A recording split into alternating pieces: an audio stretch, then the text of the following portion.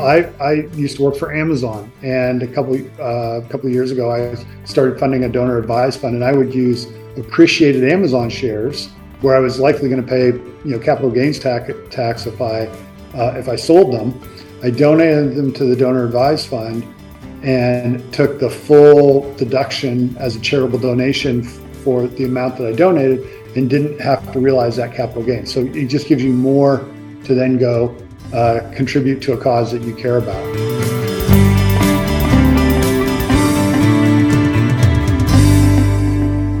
Hi, I'm John Yeager, and this is Bloodworks 101, the twice-monthly podcast brought to you by your friends here at Bloodworks Northwest. It's designed to educate or inspire you to donate either time, money, or blood. I say that every episode. It's the money part today, though, that we're going to talk about. It's tax time again, and maybe you're like a lot of people this time of year who look for ways to support nonprofits and charities you believe in and get a tax deduction. Specifically, we're going to talk about donor-advised funds, or DAFs. Experts say a DAF is like a charitable investment account for the sole purpose of supporting charitable organizations that you care about. The expert I spoke with is Gene Farrell, the president and CEO of a startup called Vanilla. He's also on the Bloodworks Northwest Board of Trustees. Now, here's just a little bit of Gene's bio from our website. With over 25 years of executive leadership experience, driving transformation and growth across the consumer and technology industries, Gene is a recognized thought leader and innovator known for building disruptive new businesses for global brands. He was named a 2019 Innovator of the Year by the Puget Sound Business Journal. Gene joined Vanilla in 2021 after 4.5 years at Smartsheet, where he helped take the company public and scale the business from $100 million to over $500 million in revenue. Like I said, Gene Farrell is the CEO of a fintech startup called Vanilla. Fintech is a term that refers to the integration of tech into offerings by financial services companies to improve their use and delivery to consumers.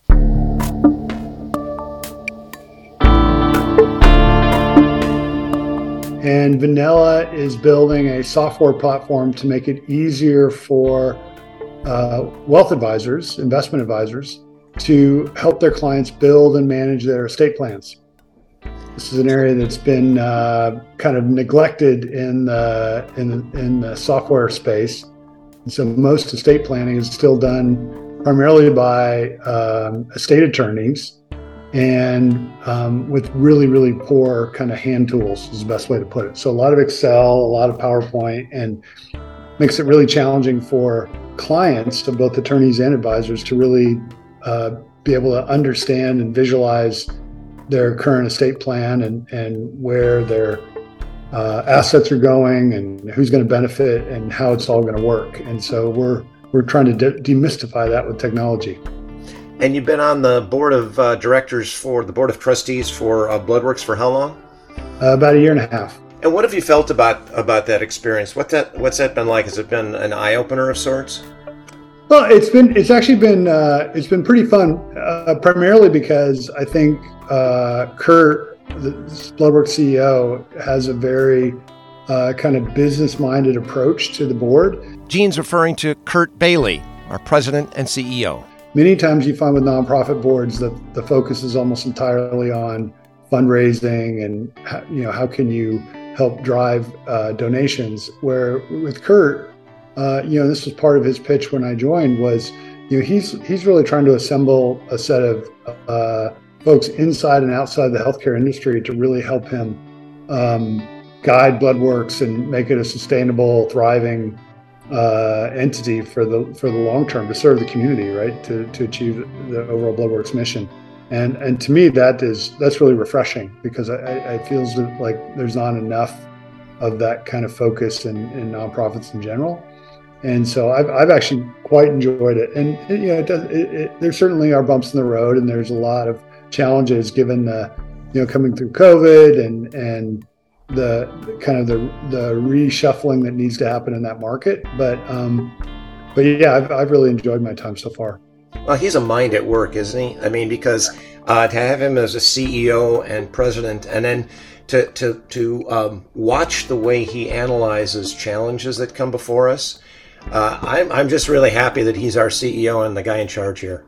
Yeah, I agree. I think we're really lucky to have him. And I would tell you, as a CEO of a company, I also really enjoy connecting with Kurt and talking about kind of common challenges we have around running businesses. And he brings a unique perspective from his background, and I bring a different perspective because I have, my only experience with the healthcare system is as a consumer.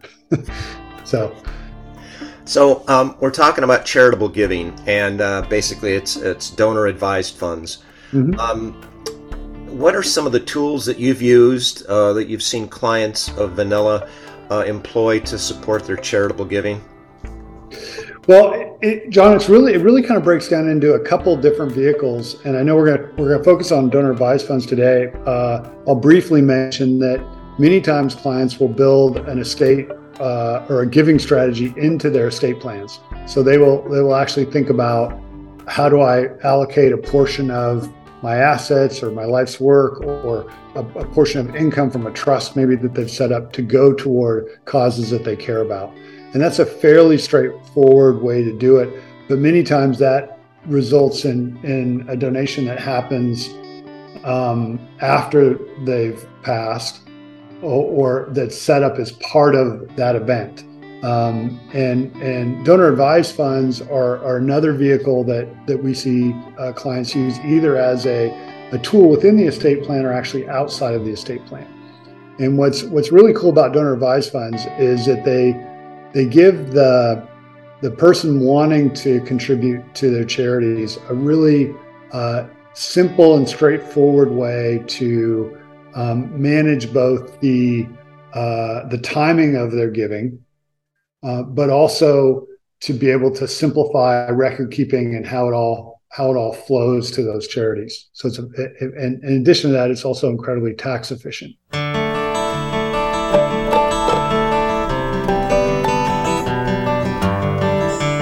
Okay, now it's important to remember that we're not talking about ESG, or environmental social governance funds here.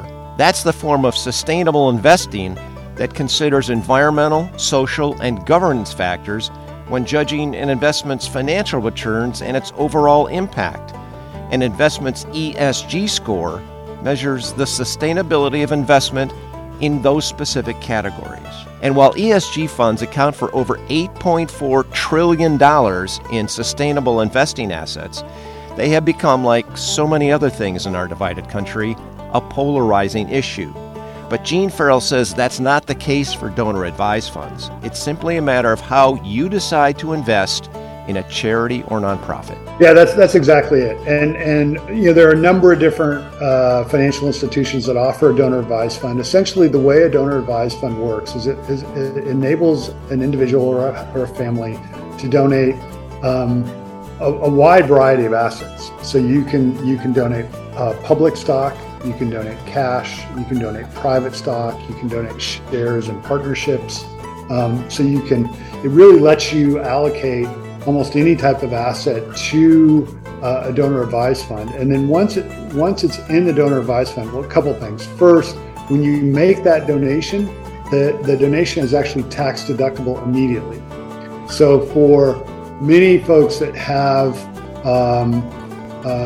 assets that they're accumulating over their lifetime, you will have years or events in your life where you may have the sale of a business, or maybe you're part of a company that goes public, or you have some stock options in your company that vest, and so you have this one-time income generating event where you can pay a lot of taxes. And with the donor advised fund, you can actually allocate some of those assets in the same year to match up the timing to actually take the deduction for charity at the same time you're having the income event. So it's a nice tax management strategy. And then the other nice thing about it is, when you donate an asset that's appreciated, you don't have to pay the capital gains tax on that asset when you put it into the donor advised fund. So, for example, I used to work for Amazon, and a couple of years ago, I started funding a donor advised fund, and I would use appreciated Amazon shares, where I was likely going to pay capital gains tax if I sold them. I donated them to the donor advised fund and took the full deduction as a charitable donation for the amount that I donated, and didn't have to realize that capital gain. So it just gives you more to then go contribute to a cause that you care about. The other nice thing about it is once the money's in the donor advised fund, you have a variety of options on how you can actually invest those funds. So in the scenario where you're maybe making a large donation into a donor advised fund to offset a big income year, you can then invest that. You don't have to donate it all right away. You can invest it, and it'll grow over time. You never can get the money back. Once it's in the donor advised fund, it's always going to charity, but you can actually have it be somewhat sustaining and have a bigger impact by investing. And almost all the funds give you options on kind of like a mutual fund, right? You can pick different ways to invest the funds. Then when you're ready to actually donate, essentially you can direct the fund to give to any IRS qualifying charity, so any 501c corporation, like Bloodworks. Exactly right. And that's actually what we make annual donations to Bloodworks, and we do it through our donor advised fund. And what's really the other thing that I actually think is a feature, others might call it a bug, is with donor advised funds, the money has to go 100% to the charitable cause. So you can't use a donor advised fund to buy a trip in a charity auction or a wine tasting, something where you're getting a benefit. Not that those are bad ways to raise money, but with a donor advised fund, it's really every dime goes directly to the cause, which I think that's a great way to go. While everybody's pretty much figured out their taxes for this year, it is one of those things where it's top of mind right now. And you sit there and you say, what did I do with my money in 2022? So what kind of advice do you have for those people who may, they're waiting for the returns? Yeah. But they're thinking about what they want to do next year. It's never really too early to start this kind of approach, is it? No, it never is. And I talked about the ability to make big donations when you're offsetting income. You can use a donor advised fund as just a really efficient way to give every year. You can make one donation to a donor advised fund and then spread it out to as many charities as you want. And the great thing about that is when you do it through the donor advised fund, you're never hunting down all the receipts, because everything is right there. You have the initial donation, and then when you actually distribute to charities, whether it's in that current year or future years, there's a full record within the donor advised fund as well. And you get actually way better reporting on where's my money going, because you see exactly how much you've given and the different causes that you went to. Well, tax time for me is always hunting for those receipts. When you just mentioned that, it's just like, I try to be organized with them, but invariably there's a few, 5 or 6. It's like, where did that one go? Where did that one go? And it's always a stress-inducing time of year for people, for sure, who go about trying to. Everybody shares that, right? I have the same problem, and many times I will. It's usually after we filed our taxes that I'll find some receipt, or I'll remember, hey, wait a minute, didn't we give some money to that charity? And it's hard to stay on top of it. So, again, we give most of our donations go through our donor advised fund.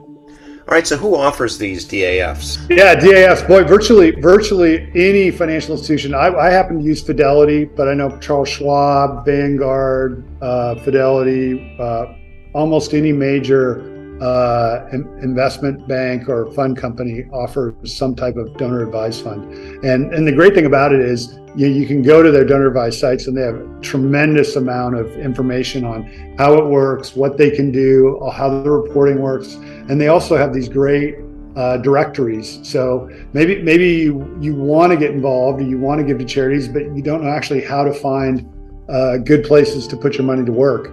Almost all of them offer a great directory. And of course, Bloodworks should be first on your list, but beyond Bloodworks, They offer a great directory of charities, both national and local, that will help you make sure you're identifying great ways to invest in the community.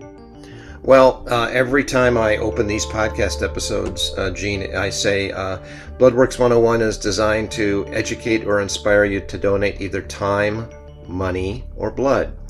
And I mean, there it is. It's going to take some time to invest the money, but it really does help the blood supply in the end, doesn't it? Totally does. And the other thing that I think is another feature of a DAF is when you fund a DAF, I think it helps you actually be more generous, because you're not thinking about, oh gee, if I decide to make a bigger donation this month, where am I pulling it from, or that type of thing. If you've got the money sitting in there and growing, I find at least it's easier to write a bigger check without even thinking about it. Yeah. Is there anything I haven't asked you that you feel is important to add?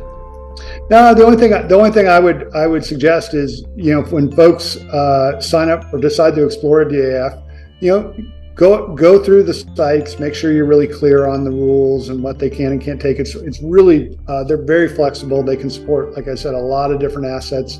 There are some limits where you can only put so much of your income into a DAF in any given year. I think it's capped at 50%. For the IRS, which is very generous, and but I think understand the rules, and certainly I'm not a tax professional, so I would encourage people to talk to their tax professional if they want to learn more about specifics. All right, hey, thank you so much. I appreciate this. My pleasure, John. Gene Farrell, President and CEO of the Finn startup Vanilla and Bloodworks Northwest board member. And that just about wraps it up for this edition of Bloodworks 101. I'm your host, John Yeager. See you next time.